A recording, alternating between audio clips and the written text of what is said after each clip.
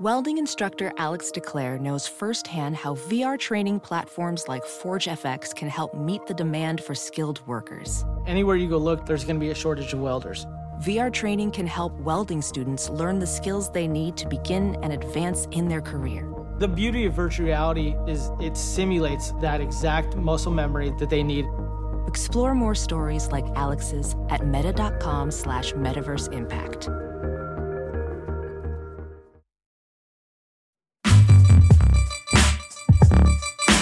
You are listening to the 23 Personnel Podcast, where food and sports clash at the goal line.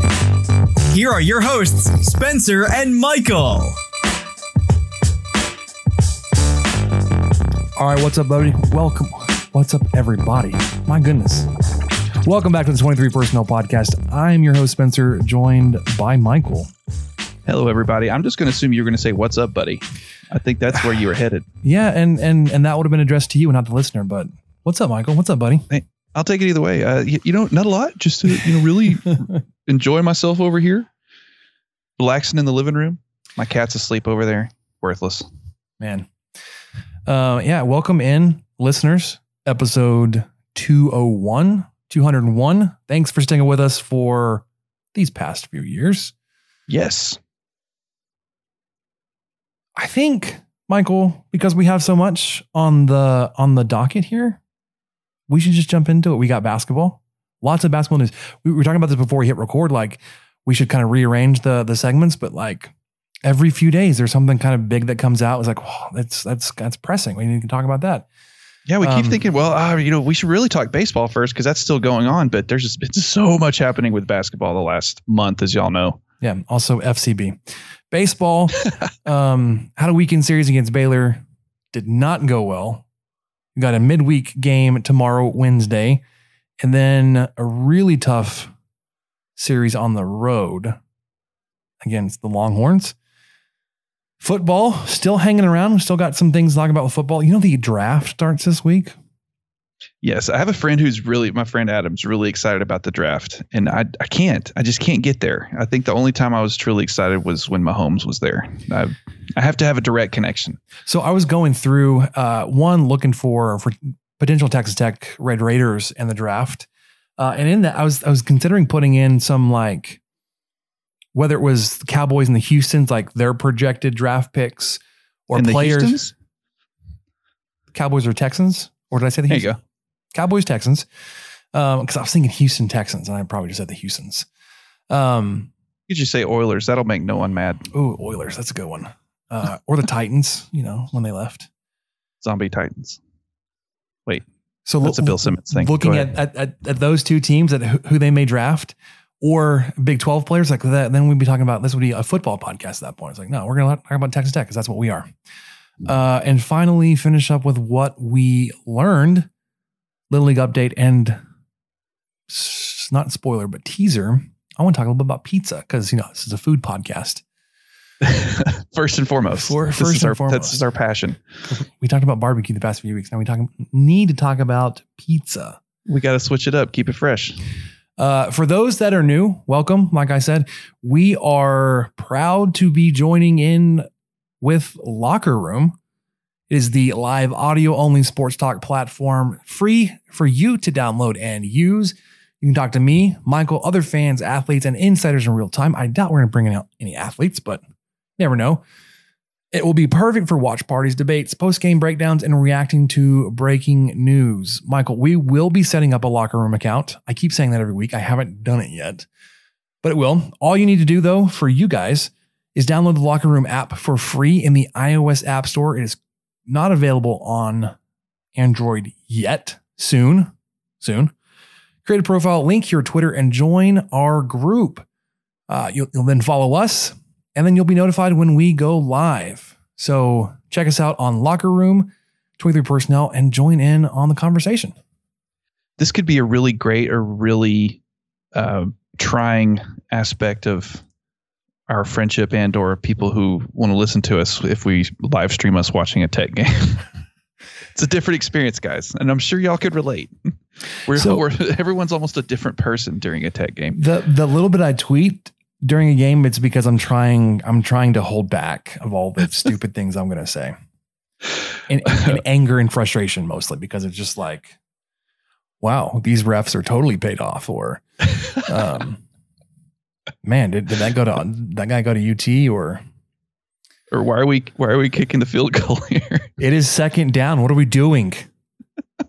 Stupid stuff like that. Hey, guys, Spencer's already mentioned the NFL draft is on. It's coming up. And BetOnline has you covered. This week has tons of sports action on the go as the NFL draft is on and the Kentucky Derby is back as the first leg of the Triple Crown begins this weekend. Wow, that snuck up on me. I didn't know that was here already. Get all the latest news, odds, and info for all your sporting needs, including MLB, NBA, NHL, and all your UFC MMA action. Lots of letters. Before the next pitch, head over to BetOnline on your laptop or mobile device and check out all the great sports news, sign-up bonuses, and contest information. Don't sit on the sidelines anymore, as this is your chance to get into the game as teams prep for their runs to the playoffs. BetOnline, your online sportsbook experts. With that, Michael, let's talk basketball. Yeesh. Here comes Stevenson. Spins.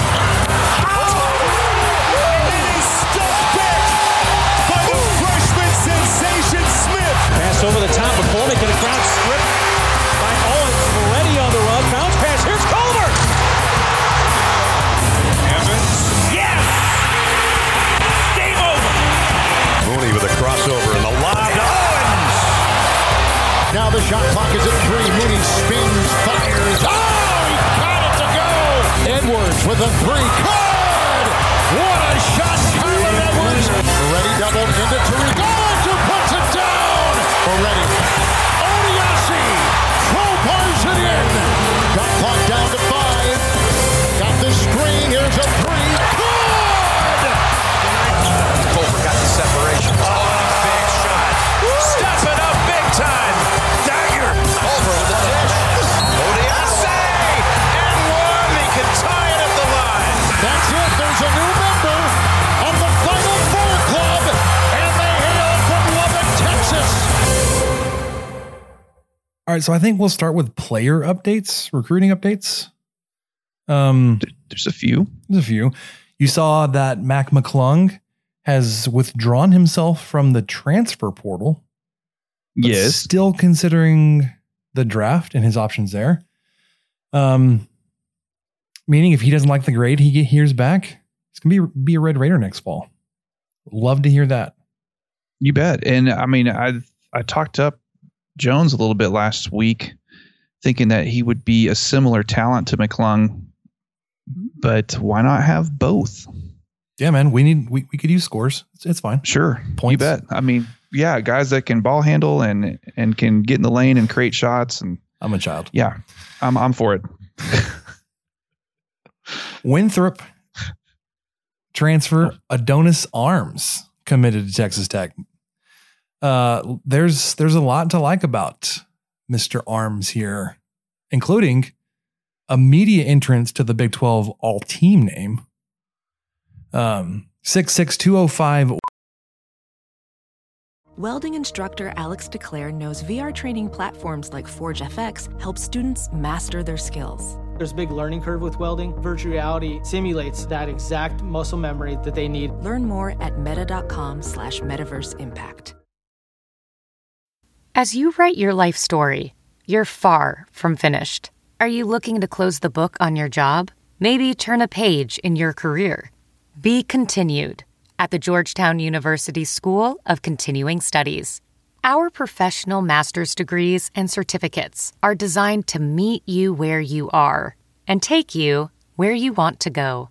At Georgetown SCS, the learning never stops, and neither do you. Write your next chapter. Be continued at scs.georgetown.edu/podcast. Wing from Winthrop, where he averaged 17 minutes, but was able to put up 10.5 points, 41% from the floor, 35% from 3, grabbed nearly 5 rebounds a game, almost 2 assists.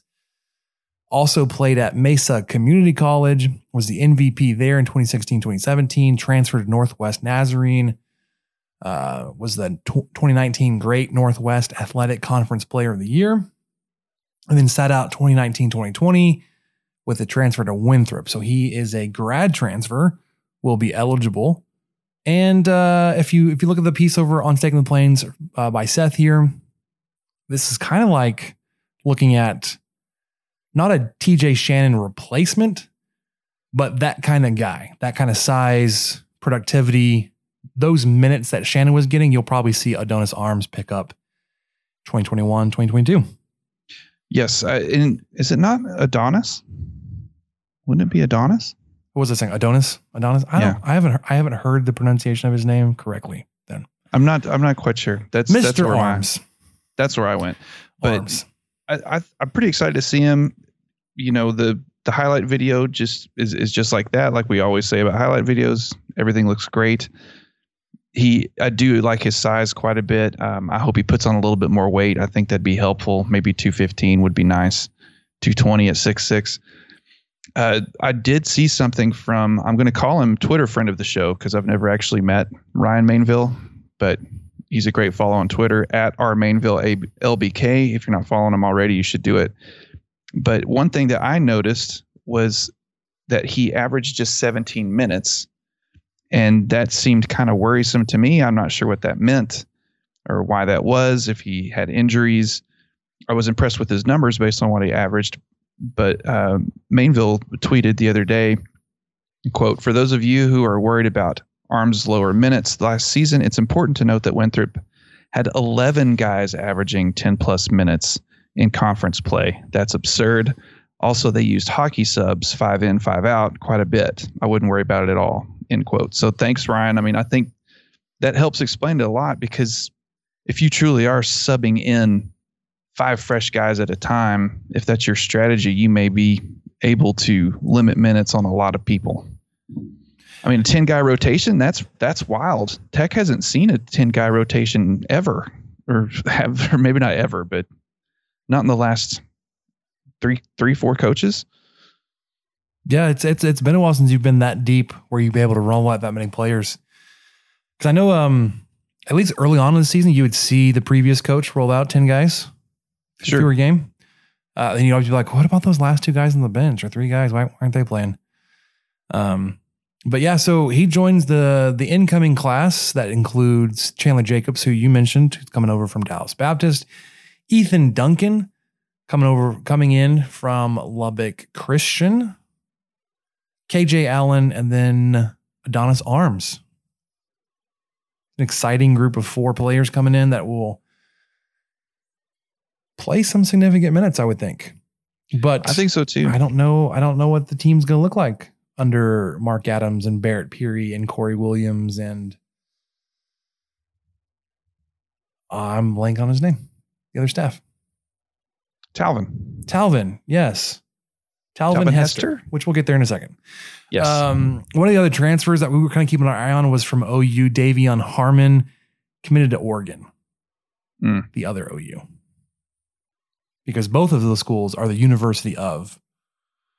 But anyways, I did see the coaching contracts for Mark Adams, Barrett Peary, and Corey Williams today, and I thought they were kind of interesting, so I wanted to bring it up for a second.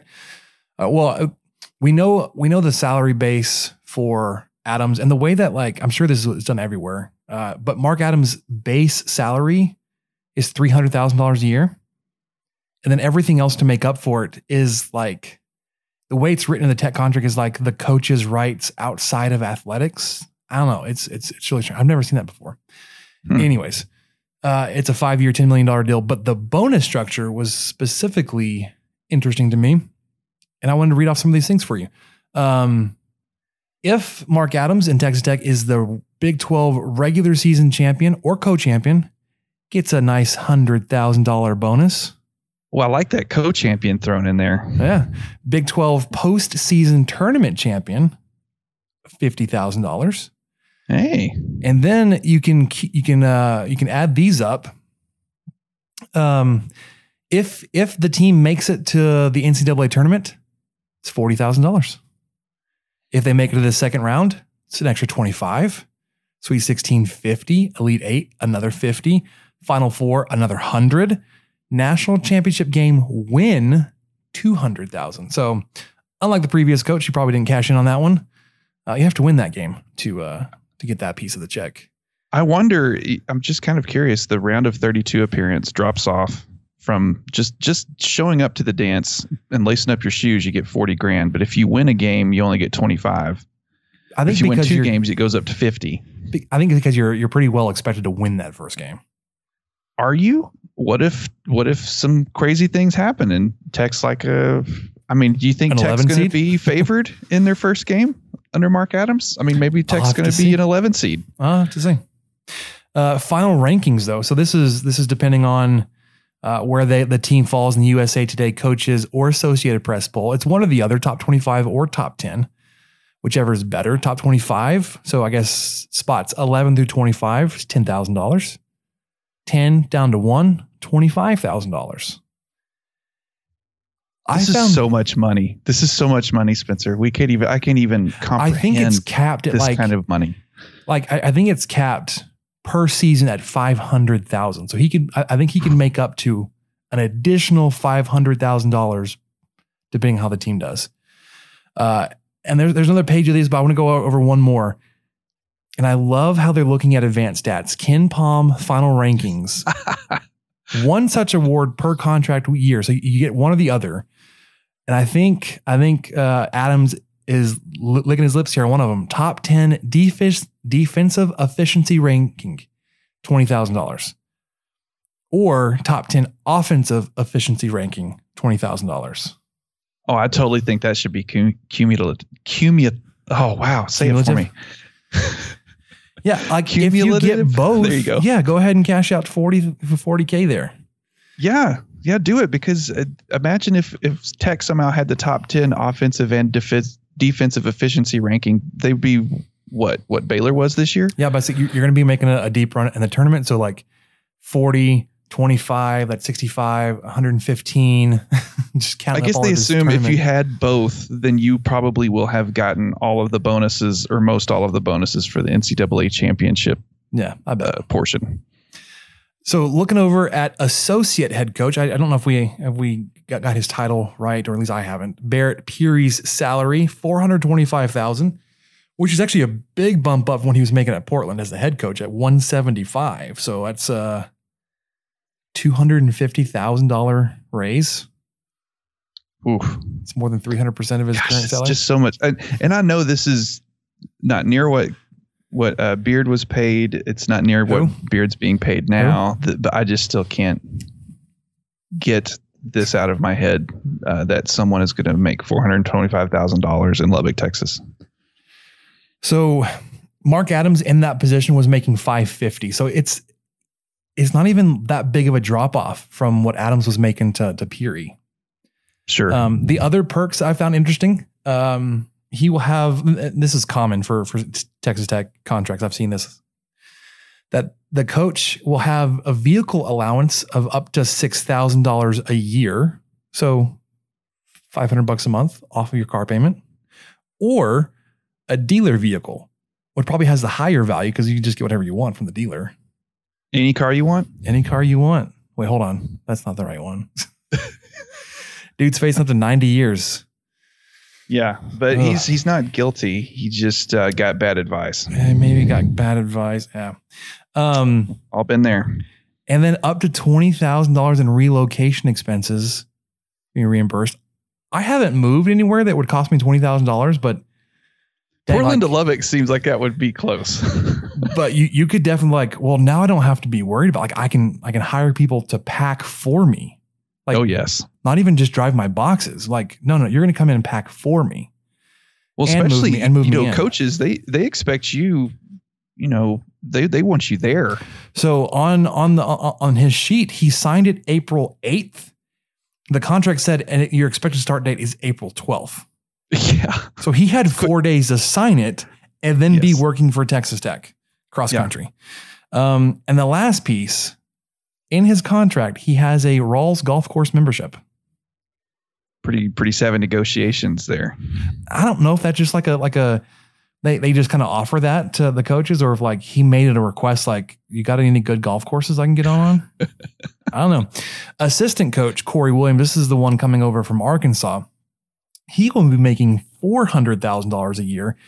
And while Peary's didn't have a time limit on there or an agreement, Coach Williams is said to have a 2-year agreement, has a similar vehicle allowance of $5,000 a year, and the same $20,000 in relocation expenses, but did not get the Rawls golf course membership.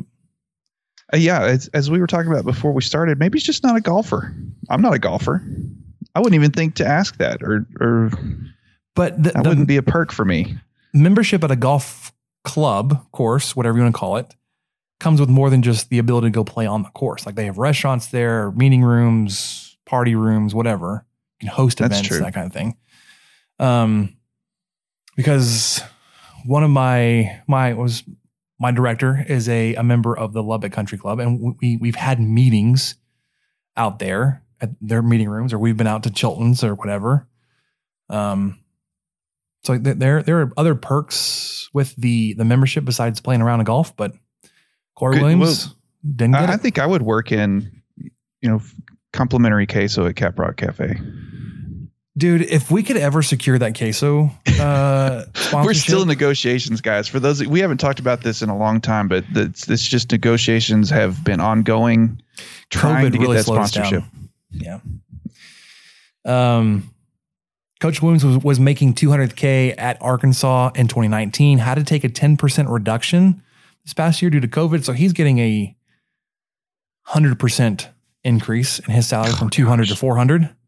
Wow. And then Darby Rich, we kind of hinted at it and said it was coming, probably coming, was announced officially as the head strength and conditioning coach for the basketball team, coming over from Memphis, and had previously coached at A&M. And then Talvin Hester recently announced as the third and final assistant to the coaching staff. And this is the one that everybody's kind of like, who? He's right, been, but he's kind of I don't know. The more you read about him, the more you kind of see he might have been the secrets in the dirt kind of guy, the guy that's really helping these programs out. Okay, go ahead. Say what you were. Well, so I had set up. When I was going through looking at his coaching resume, his bio, every place he's been had a fairly significant turnaround and the time that he was there. He was never a head coach at any of these places. So like, you can't really say it was directly related to Coach Hester being there, but he was on different staffs at all these different schools. Mm-hmm. Recruited a lot of Texas. Like he has barely left the state of Texas. I mean, he was at Northlake College, Texas Rimrockers, Texas Wesleyan, Texas College, Prairie View A&M, San Jose State. So he finally leaves the state, then comes back to SFA, Texas State, Houston, goes into Oral Roberts right when they first got it going, and then Louisiana Tech. And then from what I've heard, he's been pretty much the main recruiter for most of those schools. And if you look at the Louisiana Tech roster, most of those guys are coming over from Texas. Now, that's not like a big stretch, right? Louisiana is going to pull some Texas talent, but it seems with all of his time in the state of Texas coaching and recruiting, he knows who's who. He knows where the guys are in Texas. So yeah, like I said, he's always been on a staff that seems to have turned things around, and not that you have to turn things around at Texas Tech, but certainly an improvement. It's not going to be frowned upon. Sure. We just got to be a little wary, though, because he was just hired at Colorado State before turning that down. After 10 days? Maybe to come down to Lubbock. So hey, writing's on the wall, guys. Never know. But yeah, this obviously, I'm not going to pretend like I was this into college basketball that I'd heard of Hester before he was hired at Tech, but it's interesting. He has a very interesting resume. I'm hoping that he's able to translate to some players, and even if he's only here for a couple of years, that he's able to make some good headway there. And I don't know I know you mentioned he was at Louisiana Tech, but we should mention that they were 24-8 and 22-8 the last 2 years. pretty good for La Tech. Yes. That's some solid basketballing. Yeah. So welcome to Coach Rich, Coach Hester. Again, obviously, welcome to Corey Williams, Barrett Peary, joining the staff. It looks like the staff is mostly put together. Outside of some GAs, I think we're still, we did hear Daryl Dorrell will be a GA. Ty Nurse, former Texas Tech Red Raider point guard he played at least for Tubby Smith and maybe even for Gillespie. He may have come after Gillespie, but he's going to be on the staff as a GA. He was coaching this past season too. And then still rumors out there about Steve Green from South Plains College, SPC out there in Levelland. Yeah, there's a chance he could. I mean, we don't know. We don't know. There's just rumors that maybe he could be involved in some way somehow. So, you want to talk a little bit of baseball? Yeah, throw it up. All right, let's do it, Ben. Left field, well struck. Desloney picks it up on a bounce. He's racing for second. Throw! Out in second! Young lifts it to right field, looking for a second home run, and he's got it into his own bullpen. Reps and some time because all the tools are there. Wow, this one launched deep left off the bat of Warren and into the bleachers. There he goes, and the pitch is driven deep to right. Kirstad to the wall, off the top of the fence. Here comes the big fella. Cameron Warren's going to motor home from first. Throw to third is late, and the Red Raiders have reclaimed the lead. Popped up. Trevor Boone back. It's more than a pop-up. It's a big fly. Tech takes the lead. Levick and leave it. Texas Tech can start packing for Omaha.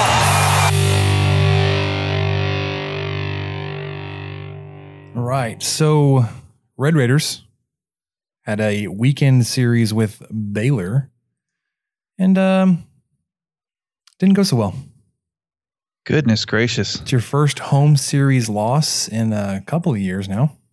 You lost 2 of the 3 games, Friday and Sunday, and then you won on Saturday. But it just like that game on Sunday, it was threatened that you may have gotten run ruled at home. It was on the verge. Fun to do to your opponents, but sucks when it happens to you. Yes. So you moved to 27-10, 8-7 in the conference. I think at this point you can probably just wipe out winning the conference this year. When you're losing even just single games against opponents, you should be sweeping. But definitely if you're going to lose a series, and then you look across the conference and you see TCU and Texas doing what they're doing, it's going to be difficult to get back up into that kind of conversation to win the conference. So right now, worried about getting better, figuring out how to cover some of these holes left by the injuries, and then getting right enough to get into the postseason and work your magic there, man. Rankings update. D1 baseball has not been updated this week yet, which is strange. It's updated on the 19th. Baseball America has you at 13th.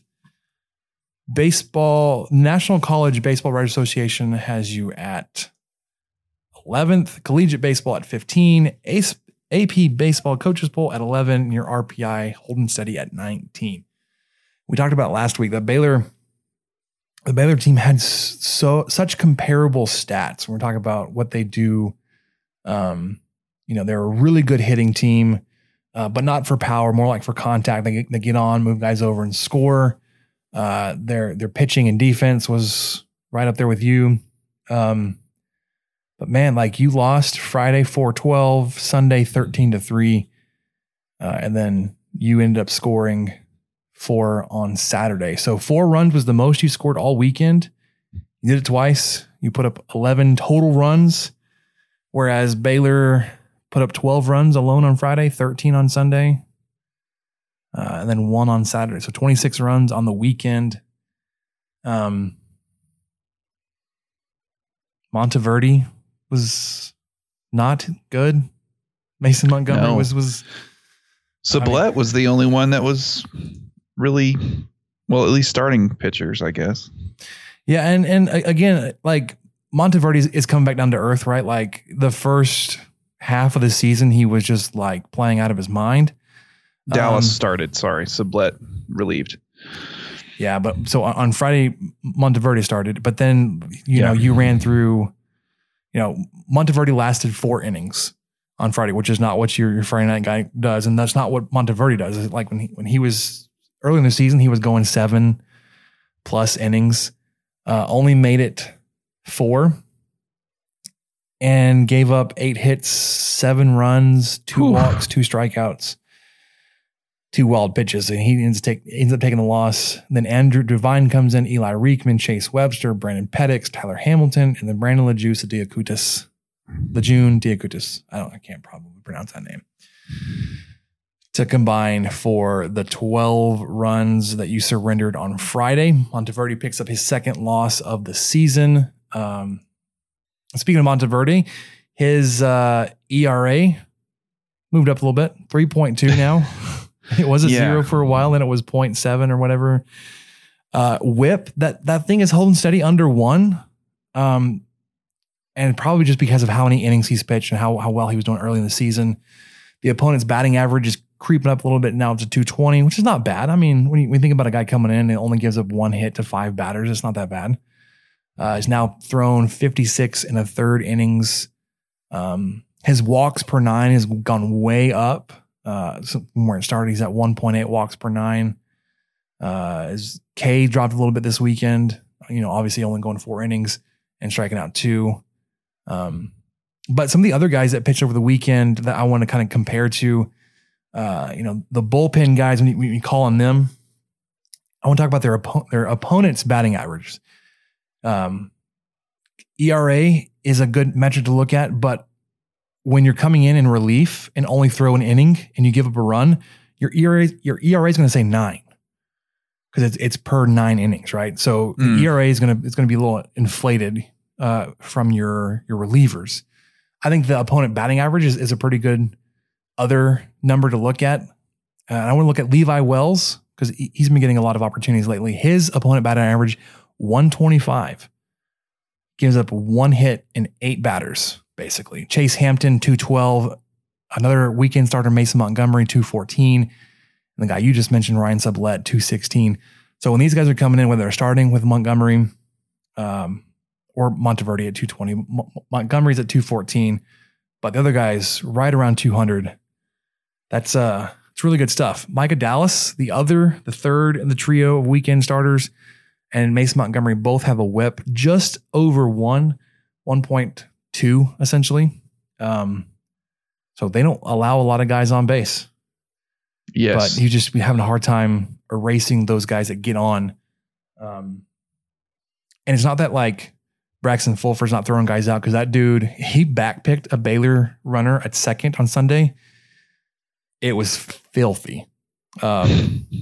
And part of it had to go with Jace Young because he slid over and then took the third base side of the bag away. Like he caught the ball, then dropped down to his knee. So he completely blocked off access to the bag. It was like, dude, that's dirty. Caught him out. I swear I've seen him do that a couple of times. The back picks are sneaky because like you expect the pitcher to throw over for the pickoff attempt. You're not expecting to have the catcher fired one behind you when you're not, you're just kind of lazily getting back to base. But not Montgomery. Fulford's done that a couple of times now. Like I said, had one on Sunday that looked really good. But as a team, you've not done a really good job of erasing guys that get on base, whether it's through the walk. You've given up quite a few more walks recently than you have. Since I guess going back to the beginning of the season, that 3-game series, but the tournament in Arlington. So you need to work on that a little bit. Not that I'm giving advice to the team, but that's where we're at. Tomorrow's game versus New Mexico got moved up due to weather. It's going to be at noon first pitch as opposed to 6:30. And that makes sense. I keep seeing all this weather that's supposed to blow in, and nothing's happened here in Lubbock of Tuesday night. We got a little bit of light rain today. Yeah. Nothing to write home about. I don't think it even got, like, there was dust on the windshield, like, oh, because it was wet and dust stuck to it. And like I said, you've got New Mexico Wednesday, and then you're going on the road to Texas this weekend. Before we preview that series in Austin, you need to know, I need to tell you that this week tell me. Has tons of sports action on the go as the NFL draft, like we talked about, starting Thursday. It's coming on, and the Kentucky Derby is back as the first leg of the Triple Crown begins this weekend. Did you know that Derby in England is pronounced Derby? That sounded the same. What you just said, Derby, the same thing. like with an A. And I know this because of those the Derby hats. What used to be called a Derby hat. It's now called a bowler. I think those are still different. No. We'll have to have some hat discussion later. Yeah, not right now. Get all the latest news, odds, and info for all your sporting needs, including MLB, NBA, NHL, and all your UFC MMA action. MMA. There's lots of M's there. Before the next pitch, head over to BetOnline on your laptop or mobile device and check out all the great sports news, sign-up bonuses, and contest information. Don't sit on the sidelines anymore, as this is your chance to get into the game as teams prep for their runs to the playoffs. BetOnline, your online sportsbook experts. Let's jump into Peppa's world of play. Look for spring flowers, hunt for muddy puddles, and bravely explore exciting places with Peppa playsets. Peppa Pig, inspiring kid confidence. All right. Hey, but before you continue, I wanted to chime in on the bowler hat versus derby hat difference. Okay. You're onto something. Doing some research. Like it. Yes. It's the exact same hat, but they're called bowlers in the UK and derbies in the US. Yeah. So it's the same hat. You're right. You were right. You know, it happens every now and then. Just wanted to get that on the record. All right. Blind squirrel, broken watch, clock, whatever. Yeah, whatever it is. All right. Hitting the road this weekend down to Austin to take on Texas, who is 33-9, 12-3 in Big 12 play, have 0 series losses on the season. They had a 16-game winning streak until they lost 3-7 in Stillwater on Sunday. Yep, and they're playing tonight, weather permitting, I'd imagine. But yeah, this is a really good baseball team, Spencer. Did you know that? I did. Well, I'm looking at following their record, they were doing pretty well. They won tonight. They played Incarnate Word. They won 5-3. That seems too close, but I agree. Maybe they played bunch of randos. I don't know. Called people in out of the bleachers. This may be a running thing throughout the rest of the conference, and your batting average has slipped a little bit. You're now 5th in the conference, but it feels like you had a stretch there that really got your offensive stats pretty well solidified at the top of the conference. And the past few weekends, it's kind of been coming down a little bit.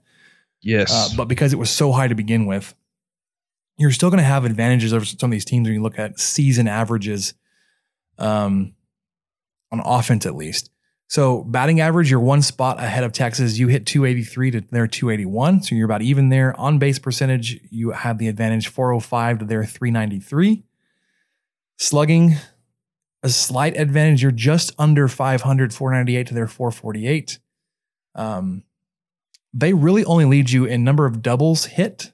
So they hit 9 more doubles on the season. They've played 4 more games than you have at this point. You've hit more triples, more home runs. You score more. No, they score more runs per. Wow. They've scored more runs. You score more runs per game. It has to do with them playing more games than you have so far. They walk just a little bit more than you do. You strike out more than they do, and they steal more bases by quite a bit, actually.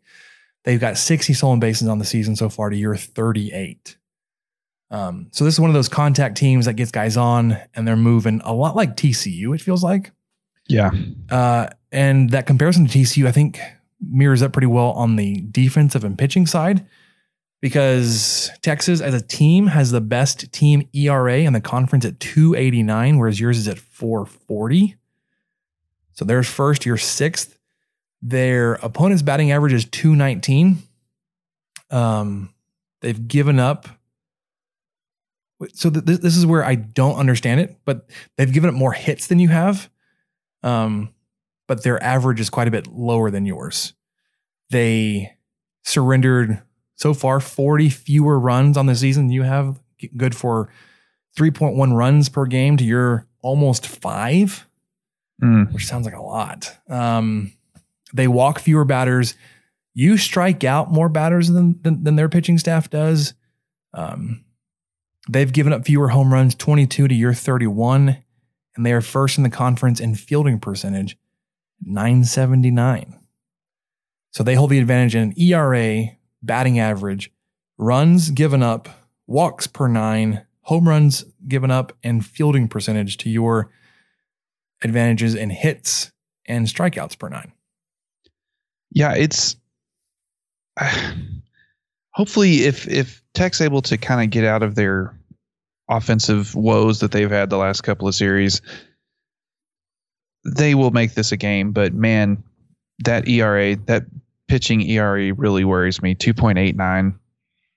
They've got such good staff on the mound that Tech's just struggled so much with TCU and Baylor. I'm afraid it's just going to continue again this weekend, especially in Austin too. I did want to point out that just kind of common opponents, there's not a ton. I mean, there's Kansas State. I guess the main one to talk about would be Baylor. Even Texas, they've only lost 6 games on the year, or 9. One of them was to Baylor. They won the series 2-1, obviously, but that last loss was ugly. They lost 2-11 on a Sunday in March against Baylor. So that makes me feel somewhat better that it happened to Texas too, somehow. But man, I am worried that this is just going to be another one of those weekends where maybe Tech's unable to get it going, and they can't get by with just. I don't think they can beat these guys scoring 3-4 runs. No, you're gonna have to get your offense going. So their pitching staff has a guy, Ty Madden, at least a couple weeks ago, and you look at comparing him to Patrick Monteverde, very similar, but Monteverde's numbers have come up a little bit. Madden for the Longhorns has thrown the most innings, 64 in a third, whereas Monteverde's thrown 56. So he's got almost 10, or just say 8 more innings. His whip, same, or 0.98 to Monteverde's 0.99. ERA, though, is 1.68. Man. 77 strikeouts, 22 walks, only given up 15 runs, 12 of those earned. Opponent's batting average, 183. Sheesh. That ERA is exactly half of Monteverde's now.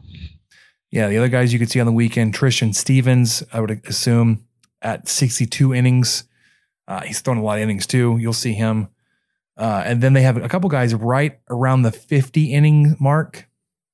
And I haven't kept up with one's hurt, or if they kind of rotate on, or if one of them is really good, like he gets all of their midweek games. But Pete Hansen and then Colby Kubicek. Pete Hansen has an ERA of 2.19, and then Colby Kubicek 3.26.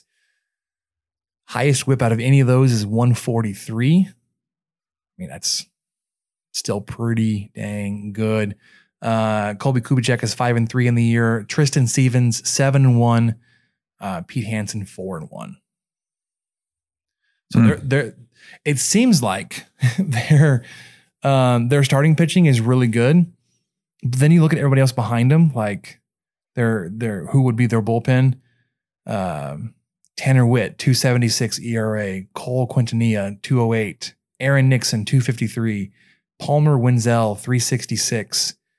Lucas Gordon, 3. Justin Eckhart in 13 innings has a 6.75 ERA. Like, oh man, if we can get to him, they're not going to put him out there. So there's a chance. I mean, you pointed out some really good stats earlier about Tech's bullpen with like Wells and Hampton. I think maybe there's a chance that if Tech can get some of their starters to have a bad day, that would really help out Tech's chances. No, for sure. I mean, your starting pitching, and it could be the opposite for Texas. If the bullpen guys come in for Tech, that might hurt Texas a little bit. Who knows? Yeah. Monteverde leads your staff at like I said, 56 innings pitched. Mason Montgomery 45, Micah Dallas 39. And like I said, compared to Texas, where they had guys in the 60s and then high 40s. Birdsell's still sitting up there at 35 innings pitched as your fourth most, but he's not pitching right now. Sublette, first guy out of the bullpen, 26. Chase Hampton has a lot of innings too, 19. Brendan Gurton, wow. Contacts are messing up on me. 16 innings. Hayde Key, Levi Wells, Andrew Devine, Connor Queen. I'm surprised we haven't seen a lot more of him lately. Yeah, he hasn't been in the rotation as much. You definitely have a lot more names on the pitchers list than Texas did between starting and your bullpen guys. But if you can just get out away from the starters, you're going to have a chance. It's good to see that Drew Baker's back in the lineup. He's back in there, kind of holding there. Jace Young, his power is gone. Yeah, he's now gone 2 weeks in a row without hitting a home run, which kind of feels like a long stretch, but still second in the country in home runs this season, even after going 2 weeks without hitting one. He's tied with the third baseman or whoever it is from Oklahoma State. Then Kansas State has that guy that he was keeping up with. 1 or 2 home runs behind. Tech, in terms of home runs, is 8th in the country. We are tied 12th in terms of runs scored, 3rd in the Big 12, but that's behind TCU, who has jumped up to 1st in both the country and the Big 12. And Texas is 8th in the country, 2nd in the Big 12. 6th, Texas Tech is 6th in walks earned, 3rd in the Big 12, also behind TCU, 3rd in the country, and then Texas is 5th in the country. 15th in on-base percentage, and tied 6th in double plays turned.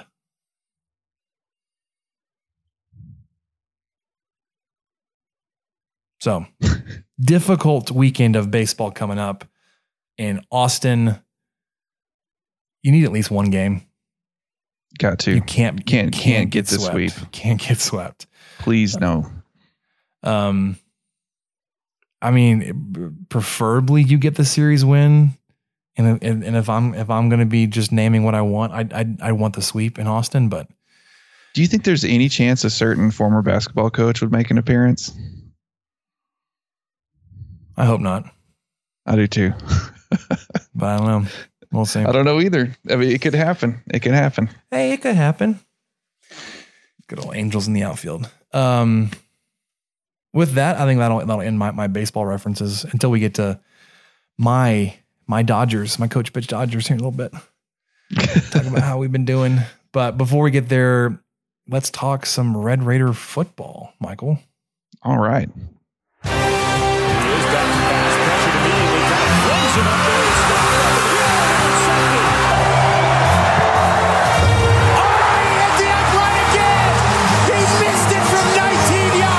Welker takes it at the 11.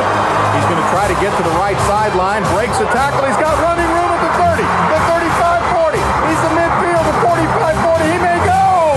25, 10, touchdown Red Raiders. Davis Webb, the freshman, screen underneath Derek Moore, breaks the tackle still up the sideline, turns on the juice, touchdown. So Harrell in the shotgun from the 28 to throw. Goes to the right side for Crabtree. It's caught. He plays. Oh, he's going hard. Touchdown, Red Raider. Unbelievable. Touchdown, Red Raiders. Michael Crabtree has done it. Let the scoring begin. Like I say, every time I play that, Sonny Cumbie on there is just a treasure. And John Harris. But it just made me think. Full circle. Yeah. Well, it just made me think about the addition to the football staff that we heard of this week. Yeah. Very interesting and a cool position that they created just for him. Yeah, I was saying it's not a coaching position. It's more of a liaison to NFL scouts and player development. Sammy Morris. Welcome back. Great running back from early 2000s. Yeah, I think it was 99 was his senior season. So yeah, just earlier, right there. Late 90s. So about 10 years before my time, Sammy Morris joins the Texas Tech Red Raider coaching staff as Assistant Director of Player Support Development. That's not a mouthful. Yeah, I mean, it sounds really beneficial to me. In his new role, Morris will serve as Tech's NFL liaison to scouts and team personnel. His most important role, however, will be as a life coach and advisor for more than 100 student athletes in the football program based on his own experiences as a collegiate athlete and NFL standout. Yeah, he was in the NFL for 12 years. It's amazing. Played in Super Bowl 52 with the Patriots. He was on the Bills, went to the Dolphins, then the Patriots, and then Cowboys in 2011. So this is a guy who's going to relate to these kids specifically in a lot of ways. And not only did he go to school at Tech, but he went to high school in the San Antonio area. So I'm not sure, I didn't go that far back, but I'm assuming he's a native Texan, or at least lived in Texas for a lot of his life. So he can relate to all of that experience as well, with that a lot of these young men can too. I don't know. This seems like a really cool thing and a positive thing for Wells and his staff to create in a Hokut, I guess, to create the room for within the budget and bring him on. Yeah. So he played for John Jay High School, named the San Antonio Offensive Player of the Year by the San Antonio Express News, and District 28 5A MVP. Played both quarterback and running back. How does that work? Wow, I missed that. So how? Yeah, that's incredible. That's incredible to be that athletic and talented and smart. So to do all of that. Came to Tech in 95, was a red shirt freshman in 96, and like you said, senior in 99. So welcome back to Texas Tech and Lubbock, Coach Mr. Sammy Morris. Yeah, that was pretty cool news. Texas Tech also announced the addition of a defensive back, safety Reggie Pearson, coming over from Wisconsin. Interesting, maybe a little concerning, is that he didn't medically retire, but he didn't get the medical clearance to return to action by the team doctor in Wisconsin, although he had clearance from two other, I wouldn't say opposing, but two other physicians' opinions. So he got medical clearance from other doctors, just not the team doctor from Wisconsin. And I'm sure Texas Tech has done their due diligence on that, but Pearson was a pretty good contributor for Wisconsin in the year, not this past year. He's held up this past year, the COVID season, but racked up 60 tackles as a sophomore. So he played a lot in 12 of their 13 games and was a pretty good piece of that. Said he can come down here, play safety, or be like a nickel coverage guy, be in the slot. Wants to show his versatility, get down and be in pass coverage, essentially. Yeah, 5'10". I mean, that's decent size for pass coverage. It's not bad. Yeah. I mean, but we'll see. We'll see how he pans out. Welcome to Lubbock. Yeah, I wish you were able to get here a little sooner, get into some spring practice. Oh, sure. Yeah. It's never too late. Because that transformation on the defense is ongoing, especially the defensive backfield. It seems like adding as many pieces as Matt Wells and Keith Patterson can find. Yes. And we talked about several times, the NFL draft is this week, so I was looking into it. 2 names that I found from Texas Tech on the mock draft board. It's a little lower than I would have thought, especially for Zach McPherson, but Jack Anderson, offensive lineman, and defensive back corner Zach McPherson, both projected to be drafted. This one board, Chad Reuter from NFL.com had Anderson going in the 5th round to the 49ers, and then McPherson going in the 6th round to the Texans, which would be interesting to keep up with them being so close. Yes. The other thing, I don't know who knew about this or who didn't, because I'd heard it, but Zach McPherson has a younger brother, Ezekiel McPherson, on the Texas Tech football team. That's right. I think we talked about that on this podcast. Yeah. He's a redshirt freshman, I believe. So a very athletic family. So I know they have several other siblings that have competed collegiately across the country. Yes. It is not easy to be a D1 athlete or D2 or just collegiate athlete, period. I'll stop there. Well, Zach McPherson and now Ezekiel have been both D1, obviously. That's what I have for football. Michael, do you have anything else you want to add before we get to what we learned? No, I'm anxious to get to what we learned because you teased about this pizza stuff, and I must learn about it. It's really, I'm probably oversold it as it is, but that's cool. I'm going to continue to oversell it. This will be the best thing you've ever heard about pizza. Oh no! All right, let's get to what we learned. What did we learn, Palmer? I don't know, sir. I don't know either. All right, so let's start with Little League because that's just where I'm at. We had a game yesterday, Monday night. Our second late game on weeknights. You play at 6 or 7:45. This is our second 7:45. We've had several 6 o'clock games, which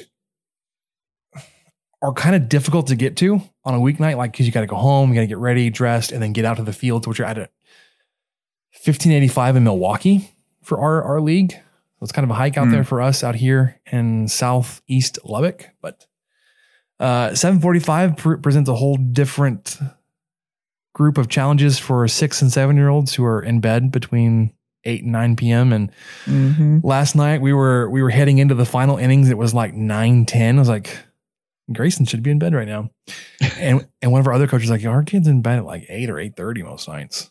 So like these kids are like up past their bedtime playing baseball, loving it, but also like you could tell they're fading.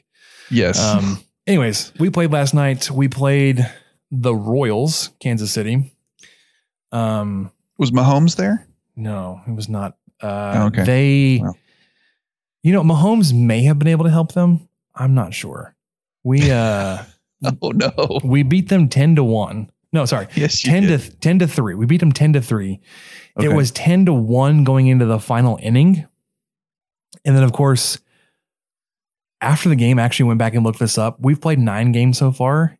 In 8 of them, we've given up multiple runs in our opponent's last time up to bat. 8 of our 9 games, the last time the other team comes up to bat, they score multiple runs. The one time it didn't happen, the team scored 1 run in the second to last inning to tie the game, to push us into the 6th inning, which is the last inning for this age group in Little League. We also played on Saturday against the Reds, who are tied for first. Give you a little insight. We did not win this game. However, here's the thing. They were the visiting team. They put up 4 runs in the first inning. I was like, oh no, here we go. Because I was dreading. I was like, because they have like the highest runs scored per game in our league and the lowest runs given up or runs allowed per game. I was like, this could get ugly because we've already played a team that beat us 22-0. This team is supposedly better than that one. You know what our little Dodgers did at the bottom of the first? Came back and scored 4 runs, tied the game. We're like, oh my gosh, here we go. You gotta be kidding. Dude, we tied it back up and it like the place was nuts. Like our team, like our parents were losing their minds and I loved it. So we lose the game 13-3. Sorry, 13-8. But dang, it's closer. That's very respectable. It's even closer than that. Going into the 5th inning, which was the last inning for us because of time on this night, the Reds were up 8-7. We were down 1 run going into the final inning. Then we gave up 5 runs. It's worse. Pattern. It's worse than that, Michael. They scored 5 runs with 2 outs. They came up. So they had 11 players on their team that night. They came up to bat. Their first 3 batters were number 10, 11, and 1. We're like, all right, we need outs, right? Batters 10 and 11 on the lineup struck out. So like, here we go. We're 1 out away from coming in, having to bat, needing to score 1 run. But then it turned over to the top of their lineup and we could not get an out. Oh, man. Several of those batters that were top of their lineup got down to 2 strikes. Their last, like legit last pitch, because they count pitches in this league. Like, okay, you have to hit this one, and then would smoke one. It's like, oh my gosh. So we gave up 1 run and then 2 runs. It's like, just stop. 3, 4. Oh, finally we came up. We did end up scoring in the bottom of the 5th. We had runners on base. We got 1 strikeout, and then the game ended. We had our 3rd or 4th batter in the lineup. So we also got the top of our lineup. It's like, we just need to get guys in base. When we get going, we can get some runs scored.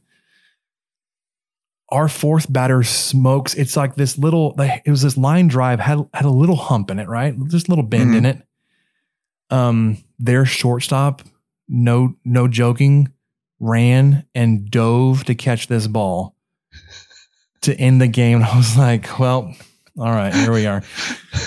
And I was trying to be a nice sport. No, so he got up. They were like almost carrying him off the field, it felt like, but they were like jumping on the mound afterwards. Was it one of those plays you kind of wanted to go high five him too? Well, I did. So I went up after the game. I was like, hey man, that was a heck of a play. Good job. And he was like, just elated. That's so cool. So the team that's tied for first, the Reds, my claim to fame now would be we took them into the final at bat, but they ended up putting 5 runs on us. But yeah, so that was something that the coaches and I talked about tonight. I was like, what do we do about that? Like, in all of our games, we're giving up multiple runs. And sometimes our kids are like, they're watching the clock. Like there's a legit timer on the clock. Like, we got 5 minutes left. We're going to go home and go eat or whatever, blah, blah, blah. It's like, and then even in games where we're leading and winning, they're worried about like, well, we're up 10-1. It's okay. And then like, we give up 2 or 3 runs. It's like, stop it. Don't worry about the time left. Don't worry about the score. Finish the game. I don't know how you combat that. That's tough. It's the mindset and mentality of little kids, man. I don't know what to do about it. Mental toughness. It sounds like if they made these games an inning or 20 minutes shorter, you might be fine. Well, so this division plays 15 minutes longer than the division that we were in last year. So last year was an hour game. This one's an hour 15. There you go. So some of the kids are dealing with a longer game. And the time limit isn't like, the game doesn't like end when the time limit ends. So some of the games are going an hour and a half or longer, and we only practice for an hour and a half most nights. So like it goes as long as practice. In practice, we have breaks. We're huddling up and all everybody's that kind of stuff. Constantly doing different things. Yeah. You're not just standing in left field. So the good thing about this is we have one team that's ahead of us, air quotes, in the rankings. We're tied. Well, they're 5-3. We're 5-4. So they have 1 fewer loss. So they're technically ahead of us because they have a better win percentage. Everybody else we have left, we have 4 more games left. We play the Mets on Monday. That's the one team ahead of us, and we have 3 more games with teams that have not won a game yet. So I was like, we maybe should win the last 5 of our games, including the one that was Monday. So we play Monday, the next Monday, and basically once a week until the end of the season. But man, little Dodgers are getting good. Yeah, we've got a kid. We've got 3 kids. Because this app I have where I keep track of the games, I score the games on this app. We'll also keep their stats. I have a kid batting .952, and it only recently dropped down from 1,000 because he hit into a fielder's choice the other night. Then we've got 2 kids behind him. Our shortstop is hitting .870, and our pitcher is hitting .818. Oh, that's insane for a pitcher. Well, and it's not like a traditional pitcher, but like I know. But we've got this outfielder that like surprisingly he seems so uncoordinated. He's hitting 688. Then our leadoff man who plays second for us now is 667. So, and he's also the fastest kid on our team. But those first three guys, the guy that's hit 952, 870 to 818 combined have 15 home runs. Where do you have them in the lineup? Are they back to back to back? No, because they are such good power hitters. I've got them spread out a little bit. The guy that hits 952, I have him going second. So our leadoff man who hits 667, so 2 for 3. Like I said, also the fastest guy. He goes first. Then we get our first power guy up. And then we get our second guy right after that, because our first power one is more like he can hit for power, but he's also until very recently had never been put out on base. Like he was consistent. Like he always got a hit, never struck out, always on base. Good number 2 spot. Then our first power guy comes up. I got him at 3. We put our third baseman at 4, who was the guy that hit the little line drive at the shortstop. And then our pitcher, who is leading our team and with 7 home runs, he bats 5th. I just wonder that all of these stats you're pouring out right now, I just can't help but think that my little league coaches in 1992 Merkel, Texas were not doing the same thing. I mean, you could have calculated all these things. Like I can tell you the slugging percentage of these 3 batters. Oh my gosh. Our pitcher's hitting 1909 slugging percentage, which means he's averaging basically a double every time he steps up to the plate, including the few times he struck out or times that he doesn't hit, or he just gets a single. Our first baseman, 1667. Our shortstop is hitting 1522. So all 3 of those are better than they're basically averaging more than a single every time they step up to the plate. Those are some super fun stats. And it's Little League, right? So like you get a bunch of 800 averages with some really good teams, but it's also kind of fun to like, you think about, the best hitter on Texas Tech is hitting 400. Like, oh my gosh, that's so good. It's like, I've got a guy hitting 950 on my team. It's like a video game number where you like max out all the sliders and you're playing like the weakest teams and on the lowest difficulty setting. Yeah, 950. All right, last thing I want to talk about was pizza. So Grace and I decided to get pizza the other night for dinner. It was actually last night, but before the game. And we usually end up, so this is going to be related to sauce. Oh, I'm ready. We usually get light sauce because we just been like, we're not big fans of heavy tomato sauce. And we went to Domino's and they're like, well, they've got 5 different sauces, whatever. So we were going through it. Grayson's on this kick right now where he likes cheese and bacon on his pizza. And I like pepperoni sausage, but I just got bacon on all the pizza. So we were looking like, okay, we don't get the marinara, the tomato sauce. They have Alfredo. He's like, what's that? I was like, it's like a white cheese sauce. Like, no, I don't really like that. They had a barbecue sauce. Like it wouldn't really fit what the toppings we're going for. So let's not get that. They had ranch. I was like, no, that's not really a sauce. Then they had garlic Parmesan. It was like an oil-based sauce, like an olive oil, but like infused or had some garlic Parmesan in it. Yes. I may never get red sauce on my pizza again. It was that good. That's a cheat code. You know what? We got Domino's last week. We hadn't gotten it in forever, but it was after. My wife. We each had our second shots last week, and I came out pretty well unscathed. The second night, the first night I was fine, but the second night I kind of got what I would call almost chills in the middle of the night. They didn't really turn into full-fledged like shivering chills, but I was really cold and then I was really hot. And I was, just kept, but my wife, man, it knocked her down. And so I came home and she was like, man, I'm not up for even thinking about dinner. And so I was like, Domino's. And so we ordered Domino's and she got the Parmesan. And I think, so I think I've kind of had what you're talking about, because they have these Parmesan garlic little cheese bread bites. Okay, so we got some of those too. Those were really good. Yes, those are really good. And I wonder if that's the same type of thing that they put on the pizza. Was it the same? Was it similar? I would think so, because on the bread bites, the oil is kind of soaked into the bread a little bit. Yes. Whereas like there's still kind of like a layer of, there's a wet layer between the bread and the cheese, the crust and the cheese on the pizza. It was really good, dude. And like I said, I may not have tomato sauce on pizza again. The other thing I learned, because Grayson's on this kick with bacon, I was like, bacon sounds good. Just put on the whole pizza. Sure, yeah. I'll do my normal pepperoni and sausage on it. And so I don't know if it's just like the number of meats, or if it was just the bacon or the sausage, or just the combination of those three. You can't get the toppings to stay, because like the pepperoni takes up a good amount of surface area, and then like nothing else is sticking to cheese. It's just sitting on top of other toppings. So you pick up a slice of pepperoni, sausage, and bacon. Bacon and sausage are coming off that pizza. So I was like, probably like, okay, we'll just stick with cheese and bacon, which is actually a pretty good combination with this Parmesan garlic sauce. Man, okay. Well, I wonder if the lack of the tomato sauce kind of made it a little less sticky, for lack of a better term. Maybe it's kind of a stucco that holds things together a little bit.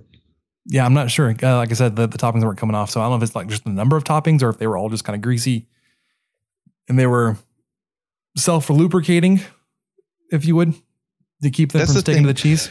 That's the thing I never liked about Papa John's kind of pizzas, is it seems like almost every time you took one bite and then you pull away, everything, and then all of the scab of the entire pizza falls on your face, and then you're just pulling away an empty triangle of bread. Like, guys, figure this out. Why do people want this? Why do people want uncooked vegetables crunching while they try to eat their pizza? Yeah, I don't know. So it seems to work with some kind with number of veggie pizza supremes, but when you get 3 meats, especially if they're fatty, they just don't stick. So I've got to try that oil. I'm going to try it. So that'll do it for us on the 23 Personnel Podcast. I'm Spencer. We'll see you next time. Thank you for listening to the 23 Personnel Podcast and sharing our fandom for the Texas Tech Red Raiders. You can connect with us on Twitter at 23personnel, Spencer at PuntSuck, and Michael at Michael_LBK, and find even more great content over on StakingThePlains.com. Help us out by rating the show and leaving a review on iTunes, and subscribe on whatever channel you listen to podcasts. Remember to tell your friends about the show. The guys will be back next week with another episode. And until then, guns up and let the tortillas fly.